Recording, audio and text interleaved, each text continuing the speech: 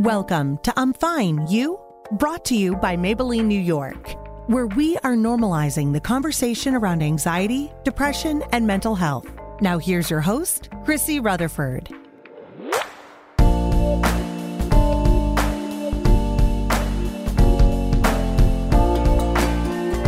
Hello, and welcome to I'm Fine, You, presented by Maybelline, New York. Maybelline's Brave Together initiative is dedicated to breaking the stigma around anxiety and depression while addressing challenges and providing resources to those in need. Hi, I'm Chrissy Rutherford, and on this podcast, we're channeling this mission into real-life conversations to help normalize talking about our mental health and provide tangible resources and guidance to anyone who might be struggling or who knows someone that is. Today, I'm so happy to be joined by social media's favorite psychiatrist, none other than Dr. Judith Joseph. With over 1 million followers on social media, Dr. Judith is a multifaceted, board-certified psychiatrist, researcher, media consultant, and award-winning content creator. Whether she's creating videos about mental health topics like high-functioning depression, ADHD, and trauma, conducting scientific research with her team, or working directly with her patients, Dr. Judith has devoted her life to using her expertise and knowledge as a mental health clinician and researcher to help as many people as possible. I'm so glad that she is here with me now to talk all about the exciting work she does and so much more. Welcome, Dr. Judith. I'm so excited to have the opportunity to speak with you today. Thank you for having me. I'm excited to be here. So most of us learn how to approach, or sometimes I would say in my case, avoid the topic of mental health in our homes with our families. You had a religious upbringing. Your father was a pastor, right? That's How right. did your family talk about mental health growing up?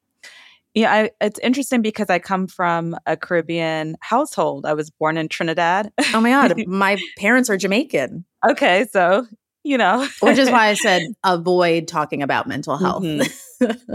Yeah, it's not so much avoiding it, it's talking about it in a different way, from a different perspective. Yeah. And I think, especially in my case, religion was heavily used and spirituality used to explain things that now I know were related to mental health issues. Yeah. And so I think that a lot of the stigma around mental health is because people didn't necessarily have an understanding, and also because admitting that this was happening was somehow exposing a failure in you in some way. Right.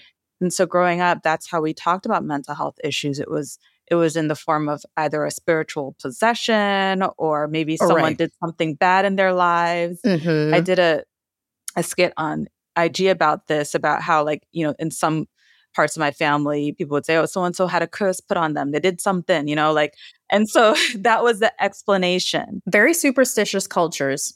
Very much so. And also it's rooted in slavery and, the history of colonization. So, a way for a lot of slaves to hold on to their heritage was to use religion to mask their own deities. So they would name a saint after one of their own gods or goddesses, Right. Mm-hmm. And that was a way for them to, fool the slave master into holding on to their culture. Right. Because at the time, slave masters knew that if you ripped culture away from people, then you ripped their connectivity. And if they're connected, they can escape. They have a better chance. So yeah. I want to honor my heritage. And I know that out of resilience, they used a lot of things to explain mental health issues. At the same time, today we know more. So we have a responsibility to get the right treatment and to also reduce stigma. Yeah. And I'm sure also the conversation, now that you are also a medical professional, that the conversation around mental health with your family has changed so much. I would love to hear what got you interested to pursue this as a career, and what was that like discussing it with your family? So, Chrissy, I was in a very, very traditional Caribbean home where education was super valued. Yep. And I was the first doctor in my family. So, as the they first must have been doctor, so proud. proud and also pressure, right? Yeah. So I do a lot of skits on first generation people. And so the burden that we have to perform, to never mess up, to be perfect. Yeah. And how that breeds anxiety, right? Yep. You're speaking straight to my soul right now. And so when I told my parents I wanted to be a doctor, I was always fascinated with the brain. And I love neuroscience. I thought I was going to be a neurosurgeon. I worked with a neurosurgeon when I went to college at Duke, did research, went to Columbia, one of the best neurosurgery programs in the country. And then I ended up doing a surgical field, anesthesiology, which was highly competitive, pays a lot of money, but just didn't feed my soul. So I found myself in the operating room doing all these procedures, intubating people, putting in epidurals, and just not feeling connected to my patients, you know? Yeah. So I had this moment where I thought, okay, I have a chance in my life to help myself, to do what I want to do, to pursue my passion or please others. And I took that risk and said, you know, one of my friends is doing psychiatry. She loves it. I did a rotation in South Africa when I was a medical student, helping HIV positive orphans work through their trauma. And I loved that. And I thought, what if I could do that every day? And I switched to psychiatry, and my parents thought, are you crazy? You're the first doctor and you're going to go work with crazy people. So that took many years for my parents to really come around and say, actually, you know, everyone has physical health and everyone has mental health. We prioritize our physical health. We don't all, you know, prioritize our mental health. Some of us don't even acknowledge it. Exactly. And so using that type of language and having lots and lots and lots of conversations over the years have led them to come around. I love that. I know I started struggling with anxiety when I was in middle school. And, you know, I don't think my parents had ever really discussed mental health in a real way up until it was kind of, what do we do with her? You know, she's really struggling. And luckily they listened to my school and, you know, got me into therapy. They knew it was the right thing to do, of course, but I feel like it was very foreign to them. And I think as I've gotten older and I still go to therapy because I genuinely love it and it's been so helpful for me. You know, sometimes I'm like, you know, maybe you guys should try it too. And they're like, no, my mom's like, no, that won't work for me. She goes to church and prays. That's her therapy, and walking. Well, prayer is really important. If you think about, you know, talking to God, the way that you talk to a therapist, we all need to, you know, figure out a way to unload some of that angst. Yeah. And we all have a desire to feel heard. And so when I was speaking with my parents about this, I said, you know, in the way that you lead your congregation and you have people coming to you in your office hours to talk about their problems. Yeah. You know, I was like, Daddy, you're actually the first therapist in our family, you know? Oh my God. That's what an amazing connection. Absolutely. And I tell my dad, I said, I used to, when you were, you know, counseling people, I would like sit outside and try to like listen because I just found it so honorable that he, out of his time, would meet with people who didn't have anything and would just listen. And the power of feeling heard is just so important. Yeah. You know, how many times has a client come to me and said, you know, my partner just doesn't listen. Right. I just don't feel heard. I don't feel validated. And when I reframe things that way, you know, you can pray, you can go on walks, and you can see someone who's trained in mental health care to help you with your specific needs because you deserve that. You know, you're worthy of that. Right. And so I think that, you know, using a bit of faith, a bit of what my parents, my family feels comfortable using, and supplementing that with evidence-based treatment has allowed people to really accept mental health care and treatment. For sure. And I think even part of my own journey with therapy and with my parents was actually like also coming to accept, who am I to knock my mother's methods for, you know, managing her own stress and whatnot. And, you know, I feel like a lot of kids have to go on that journey where you're like, you know what, you are who you are. And as long as you're not doing anything that is harmful to yourself, it's like, I'm going to let you have your way and I'm going to have my way. Yeah, it's interesting because I'm a psychiatrist, so I treat children, adults, and families with a mixture of therapy and medication. Right. So when in a given day I could see a 5-year-old and a 50-year-old, you know, or a 6-year-old and a 7-year-old. So you see that people along their lives never stop developing. Yeah. The pediatrician may say, look for these landmarks, these milestones for children, but we need to do the same, you know, for the entire spectrum of a human life. Yeah. And what I found is that some families, I mean, you're fortunate in that your parents accepted it and they were willing to get you into treatment. Yes. But I see every day, a lot of times parents see their child's mental health struggles as a reflection of their parenting. Oh, no. And they're not able to separate that and say, oh, so my child has depression and anxiety. And maybe it's not all related to me. You know, maybe there's something going on. Maybe it's biological. Maybe it's genetic. Maybe there's something at school. Yeah. But a lot of times parents think, okay, there must be something wrong with me. So they're resistant to the therapy and they don't get their child the help they need because they're not able to separate that. Yeah. And that's really hard. So, as we're talking about how our parents and families shape our views, obviously our broader culture can also have a big impact on how mental health is approached. And I read that before you began practicing, you actually traveled to more than 30 countries. Wow, flex. Tell us a little bit about, the insight that you gained from your travels and, in your current research into the topic now, like when it comes to how you develop mental health treatments today. Well, so the traveling was a part of my passion. And I think, coming from humble beginnings, I didn't have the money that a lot of kids grew up with. So I had to figure out a way to travel the world, right? Yep. So what I would do is in high school and college, I would apply for all these grants, anything, you name it. It could be a grant for an Italian-American football player. I'm going to apply for it. But guess what? If the Italian-American football player doesn't apply, I'm going to get it. So in many cases, I was the only person that applied for the monies that were out there. And I would ask specifically for a way to travel to countries to learn about healthcare systems, pediatrics, because I just felt that I wanted to see the way that the world operates. Because being in America, a lot of times you see a system that has a lot of resources or you see things one way. Mm-hmm. And so I traveled to South Africa several times and South America, and I got these grants, one from the government, a SAMHSA grant, when I was in residency to study cultural competency.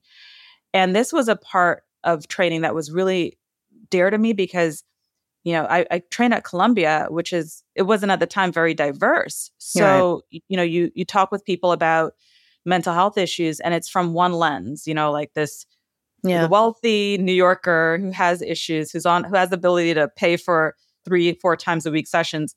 Right. But what about the rest of us, Mm-hmm. And so I was really interested in learning about how these high level psychological concepts apply to us all. We all can understand and benefit from attachment theory. We all could benefit from learning about defense mechanisms. It's not too high level for someone who's not from a certain background, Right. If you explain it in a way and you allow room for growth and you educate everyone, these psychological themes apply to us all because we all have brains. We're all humans, you know? And so it was really important for me to be able to travel and to learn from other cultures what they were doing in terms of mental health.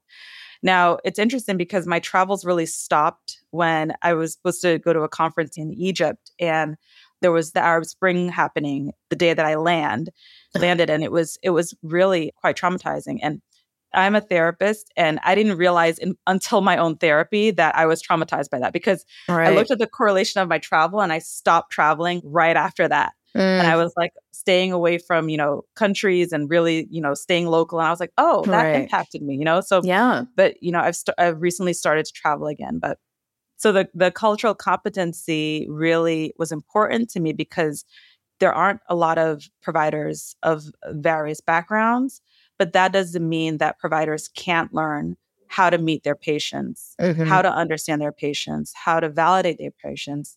So learning cultural competency is something that all providers can do, irrespective of their backgrounds. Yeah. Wow, I love that. Because I feel like also, obviously, yes, the U.S. has so many resources, but still so many challenges around actually being able to serve people who are in need of mental health assistance. Yeah, I mean, never really think about how the rest of the world is also able to handle those same issues. Well, what I learned from my travels was that a lot of the healthcare is covered. So you pay your taxes, the government covers the healthcare.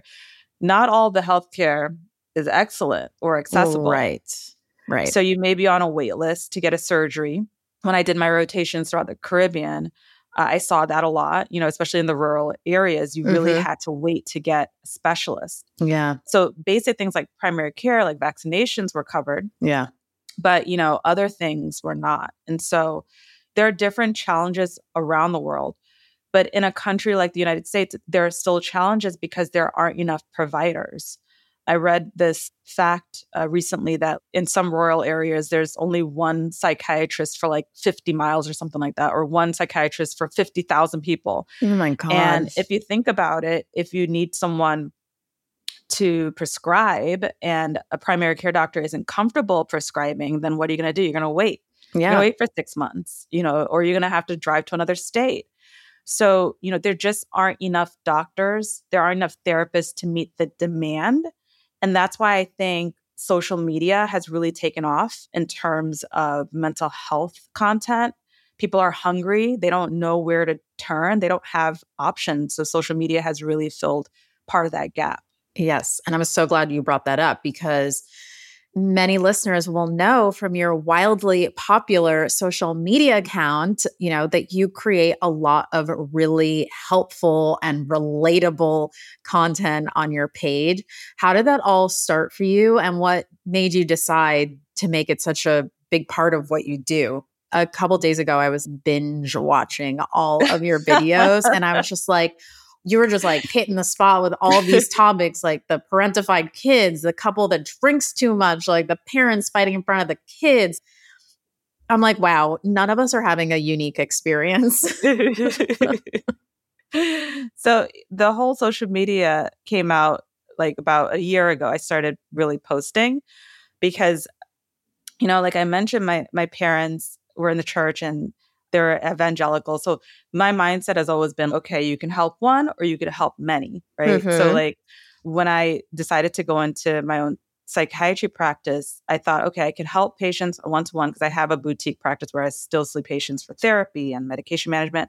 But I also have a lab where I have 10 women researchers and we develop in partnership with pharmaceutical companies, medications and devices and treatments for cool. Anything ranging from depression to anxiety to ADHD.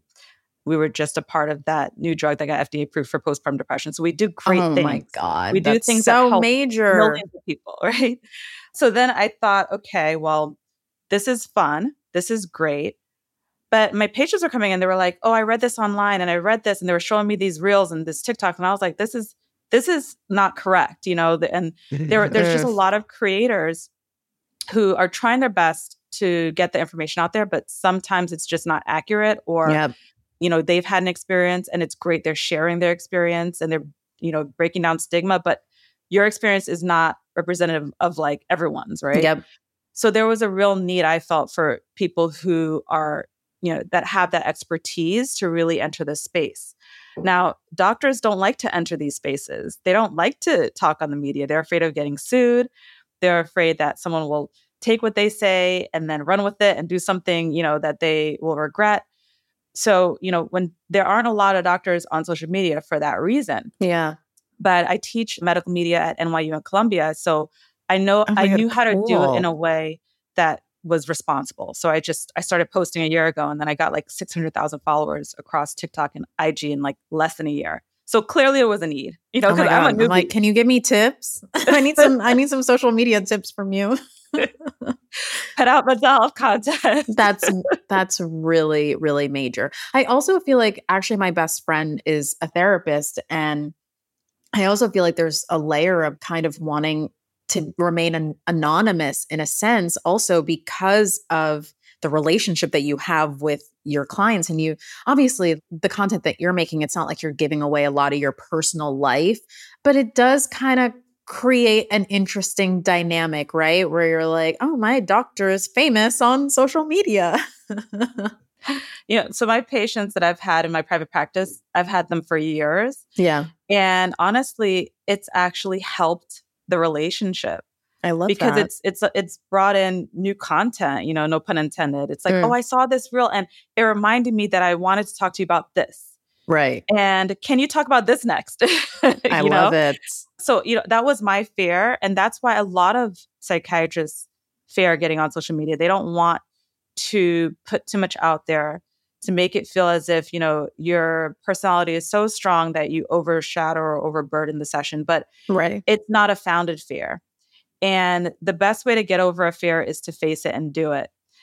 And so even when I teach my doctors every year, these young doctors who are in training about, the do's and the don'ts, I let them know that in the end, you are the expert.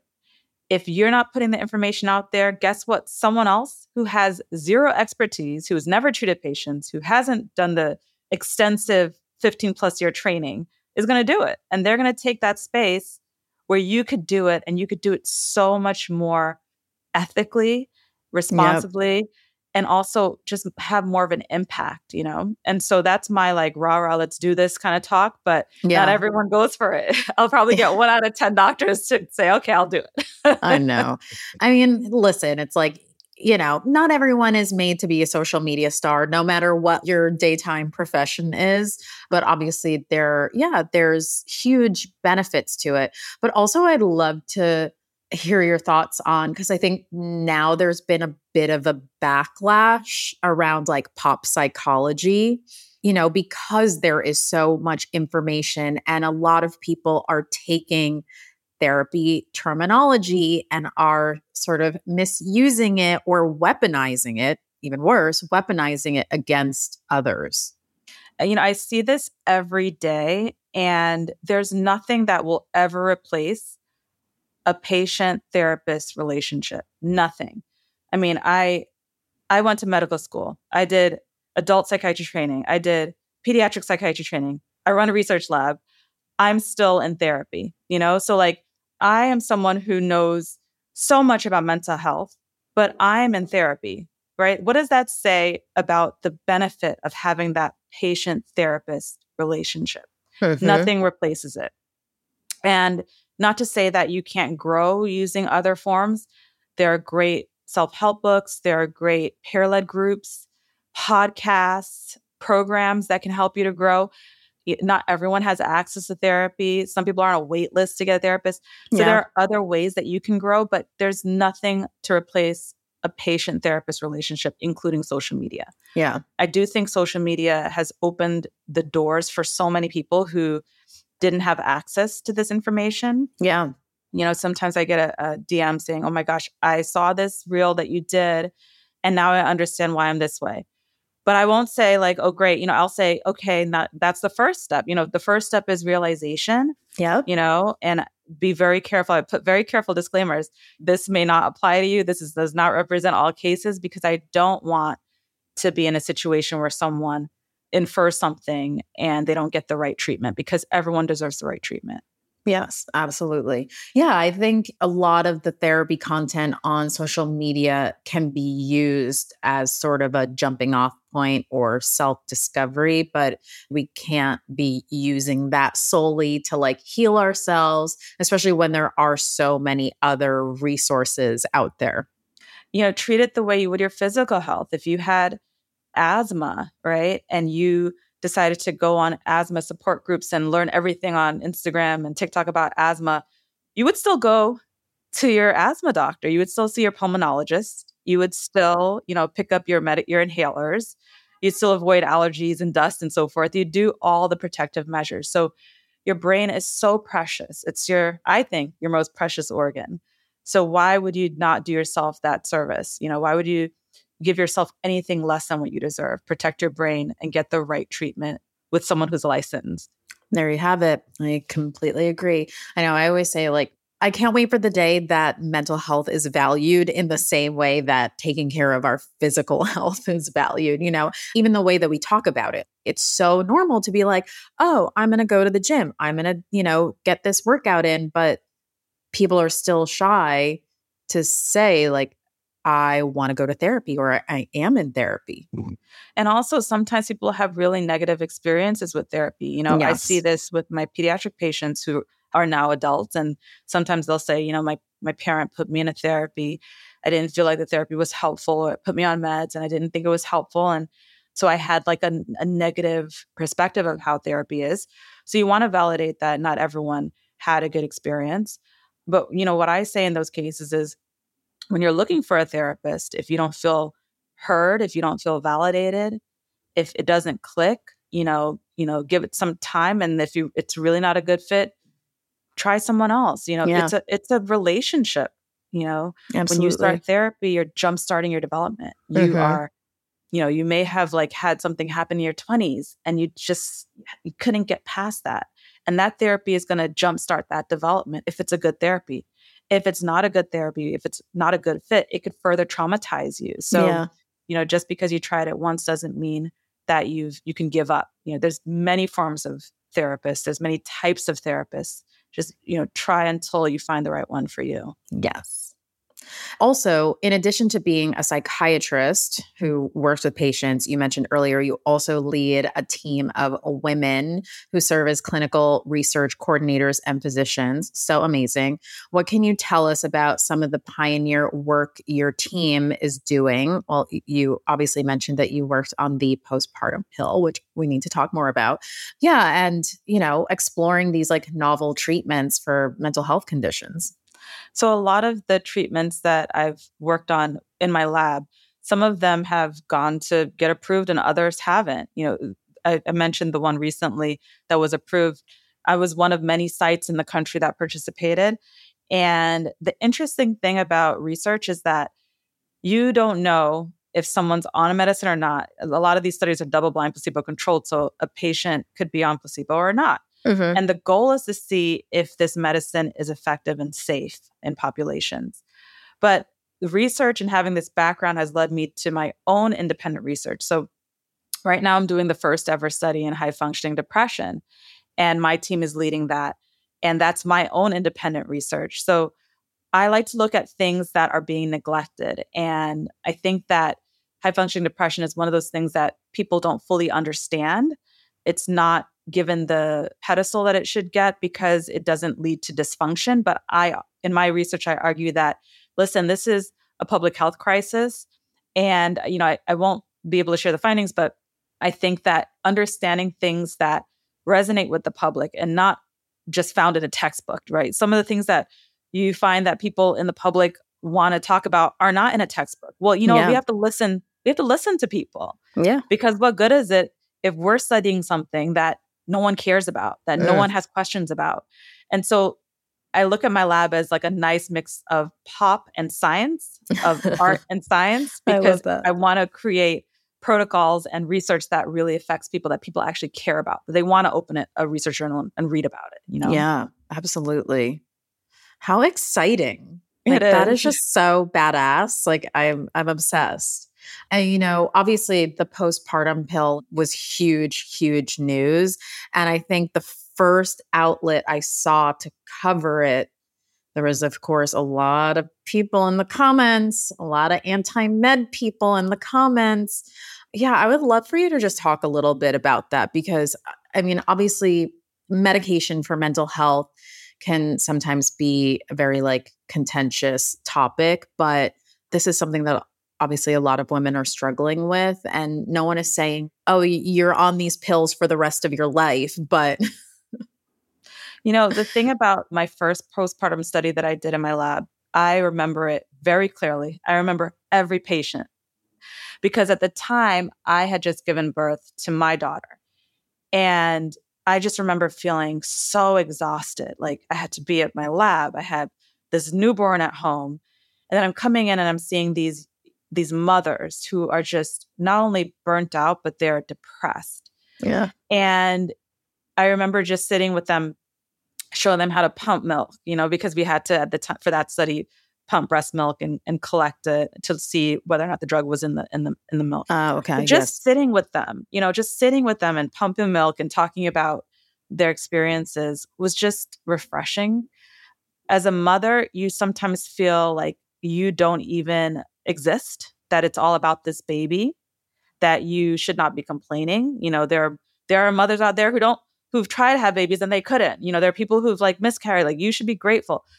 People don't understand what you physiologically go through after you give birth. It is a trauma. I always tell my patients, put it on your medical history. When you're filling it out, high blood pressure, diabetes, put your pregnancies there because a pregnancy is a huge trauma. You're carrying something around for 9 months and you're giving birth, and sometimes it's a major surgery. Like that is a physical and mental trauma. So I think that for a long time, mothers were just gaslit into thinking that, well, your body's made to have kids, so you shouldn't even complain. Right. And we know that that's so untrue. It's so wrong, but it's something we continue to challenge, because then you have people saying, well, you shouldn't be on meds. Your meds will hurt your baby, and all this nonsense that, listen, you have to put the oxygen mask on yourself first, because if you don't take care of yourself, what chances that baby has, and like, right. You deserve happiness. You deserve to, have a full life. You deserve to be able to get back to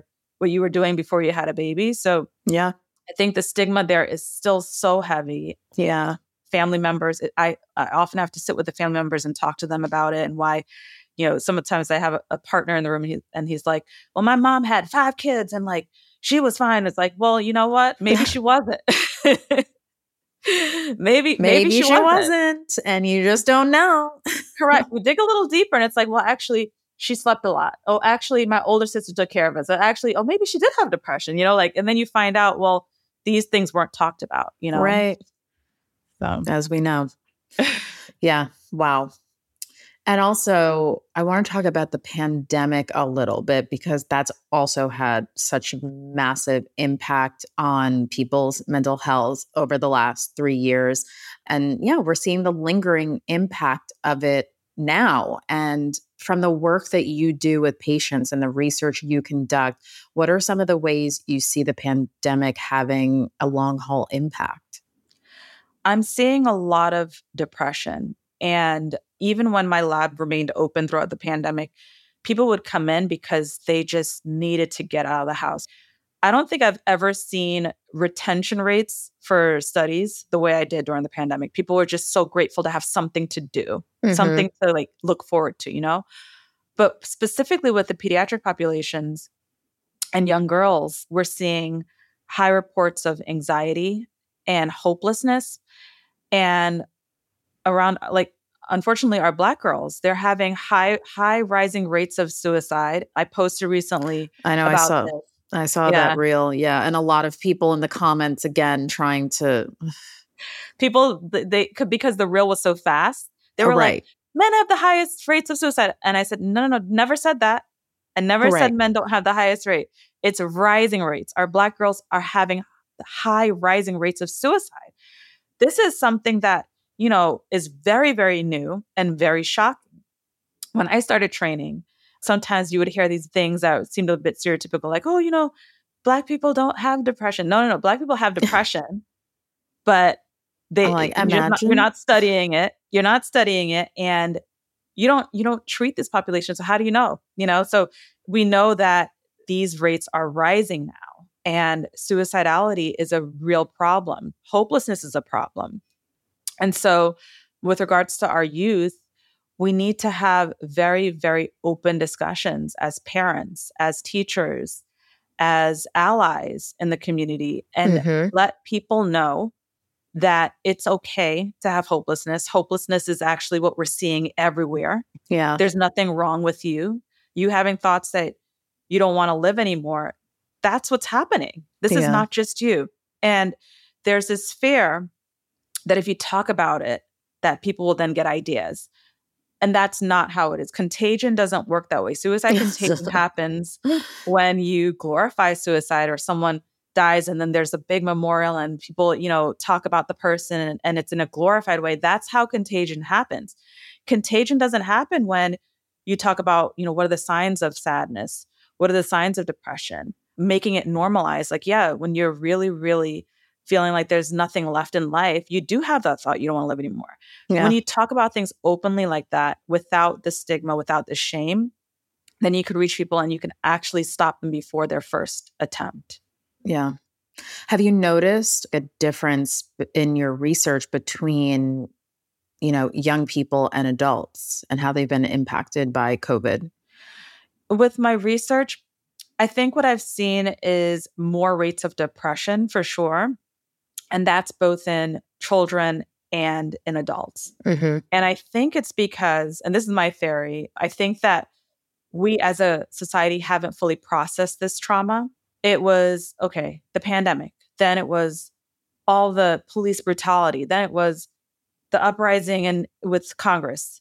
And then recently, there's all these other things. The smog in New York. Okay. Fires in Maui. It's like, well, what's next? I know we're just getting hit one after the climate change, like everything. It just doesn't stop. Everything. And I liken it to an ocean. When you're in an ocean and you're like, okay, there's a wave, I can recover.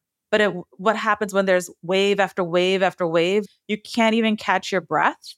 And so I'm just seeing this collective trauma where it's just like people can't catch their breaths. And when you don't process trauma creeps in very, very sneaky ways. Yeah. I did PTSD studies for several years and just wrapped one up. And I mentioned to you that when I traveled and I was in Egypt during that uprising, that I didn't travel for many years to exotic places. And I didn't have that realization. I never put the two together. Yeah. But that's how trauma is. I have patients who will say, oh, I don't even remember 2020. It was a blur. Well, did you know that forgetting is a trauma response? Did you know that when your body is in fight or flight, your body buries memories so that your conscious isn't aware of the pain so that you can, thrive? But then it peeks through in different ways. You'll have a panic attack. You may freak out when something reminds you of the thing that terrified you. So I think that as a society, we just haven't recovered from that collective trauma. And when we process it, and we should continue processing it together and acknowledging it, because then we won't ever be able to catch our breaths. Yeah, absolutely. And trauma can also kind of rear its ugly head years down the line as well, right? It might not even be that you can recognize it right now. I once had a patient several years ago who had a really hard time one month and was just like, I don't know, everything's going great. Everything's going great. I don't know why I'm feeling this way. I don't know why I'm feeling this way. So we had to do like some work. Sometimes in therapy, you'll be in therapy weekly and then you'll go away and then you'll come back. And we had to just do some intense work for that month to figure out what was happening. And it turned out that something terrible had happened years ago on that date, around that date, the person, and they just never processed it. And once we talked about it and we worked through it, the symptoms resolved. And that's how trauma works. Our brains are designed to protect us. So if something bad happens, our conscious will bury it deep into the unconscious, the subconscious. But just because it's buried doesn't mean it's not there. Just because it's dormant doesn't mean it won't come out and affect us. And I think that that's where working with a therapist is so important. Nothing replaces that, because without that relationship that client and I had, we wouldn't have been able to resolve it. We wouldn't have been able to process it. Totally. Okay, I want to talk about this new data from the CDC's National Center for Health Statistics that was recently making headlines, as it suggests that mental health disorders such as attention deficit, hyperactivity disorder, or anxiety are common among school-aged children. As a psychiatrist, what are your biggest takeaways from the news, and how can we begin addressing this crisis? So ADHD is a neurological condition that people have where it can impact your ability to be attentive. You have symptoms of hyperactivity, impulsivity. Some people have a combination of all of these. Some people have predominantly an attentive type versus hyperactivity type. The key is that there's so much information now and so much awareness that we're seeing more diagnoses. We're seeing a lot of self-diagnoses. Some of it is correct and some of it is incorrect. It's true. And also, because ADHD travels with anxiety and depression, sometimes when you treat the depression, the ADHD symptoms get better and are not as impairing. Right. Sometimes when you treat the anxiety, those symptoms go away. So interesting. That's why we were talking about, Chrissy, how nuanced it is, that you just can't go online and say, I have this, I have this, I have that, and this, and you can't just self-diagnose, because you're doing yourself an injustice, or you're doing your children an injustice. But I think that we're seeing a rise in the diagnoses because people are, more aware. Yeah. I also think that being at home during the pandemic and maybe breaking from routine for some individuals especially in a crucial part of their development, has really put some setbacks in place. And we know that, some of the literature suggests that reading and mathematics and that type of learning has really suffered in some populations, especially in people who have a history of learning disabilities or other challenges, right? Yeah. So it's problematic because of the increase in diagnosis. We're also experiencing a shortage of medications. Right. So in a given day, my office is like calling around different pharmacies trying to find medications or replacements. And the FDA, I think just this weekend or just last week, in conjunction with the DEA, addressed this because it is a problem. These drug shortages are leaving people without their prescriptions. And the gold standard for ADHD are stimulants, they're medications. Right. So it's something that I think we need a lot more resources. Yeah. We need more medication supplies. One doctor I spoke with said that because stimulants are a controlled substance, you can only make X amount. But if there's a shortage, then it's not like you can create factories and start pumping them out. Everything takes time in this space because it's a controlled substance. So, the rules they're not made for making a whole bunch of this medication. Right. But there are things you can do to help with ADHD that are not medication-based that can support you. So a lot of the children I work with, I'll refer to organizational skills training. Oh. And this is kind of a cognitive behavioral therapy where you teach children how to put things in place to organize their day. And they'll use things like digital devices or file systems or calendars for time management, for planning, to prevent procrastination. You shift routines so that you have more transition time, because with ADHD, some people have a hard time with transitioning. Like they get stuck on a task and it takes a while to get to another one, and then they end up being late. And so there are a lot of behavioral modification that can be done around ADHD behaviors to empower children and adults when they don't have their medication handy. And also, besides stimulants, there are these other medications that are non-stimulant based that are FDA approved to help with ADHD that you can use until you get your stimulant. Another thing that, is kind of controversial, but stimulant holidays. So I'll say, okay, figure out the days where you really, really need to take your stimulant, and the days that you really don't need to, use your organizational skills, use other things, because that way you can save it for the days that you really need it until it becomes back in stock. So we've had to become so creative. I know. I'm like, how sad though that you have to be like rationing your medicine. It is so frustrating. And it's really difficult because, like I said, ADHD travels with anxiety and depression. Right. Guess what? If you can't get your meds, you're going to be anxious. If you can't get work done, you're going to feel even more depressed. So it's like, it's a real challenge. So we have to work together. I've been calling up my other psychiatry friends, like, what are you doing? Which pharmacy is doing this? Which one's doing that? Calling across state lines. God. Like, can you do you have to be creative with it. That is such a difficult position to be in. And, and I assume with most medications, it's like the routine of it is also very important. Very. I'm so glad you brought that up, because sometimes you're like, you want to take it at this time of the day, because if you know the half-life, it'll wear off at this time. And then you got to take the booster at this time. It's like, well, all that's out the window. Just take it when you got it. Right. You're like, if you got it, just take it and hoping for the best. Right. Well, Dr. Judith, this has been such a great and informative conversation, and I really want to thank you for joining me today. But before we wrap up, I was wondering if you have any final thoughts or advice for anyone listening right now who may be struggling or perhaps knows someone who is. Well, thank you for having me. This was so much fun. What I want to say is that, if you're looking for a therapist and you are on a waiting list and you're feeling like hopeless, there are so many things you can do while you wait. Things like listening to podcasts like this one, reading self-help books, joining support groups. There are a lot of support groups out there where they're peer-led. They don't replace a therapist, but you may actually help someone in that group by sharing your story, and they may help you. or they may be going about a problem a completely different way and give you this unique perspective, and you can learn from each other. There are training programs. I was a part of a training program. That's how I became a psychiatrist. So there are residency programs that train psychologists, psychiatrists, social workers.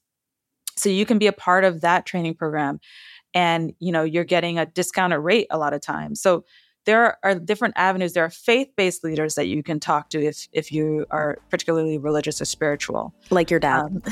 Like my dad. So don't give up. There are ways to support yourself. You're important, and you deserve appropriate treatment and care. Oh, I love that. Thank you again. Thank you. I want to give a huge thank you to Dr. Judith for coming on the show today and talking about the inspiring work she is doing to help people. And remember, we're also here to provide access to mental health resources and support those who need it most.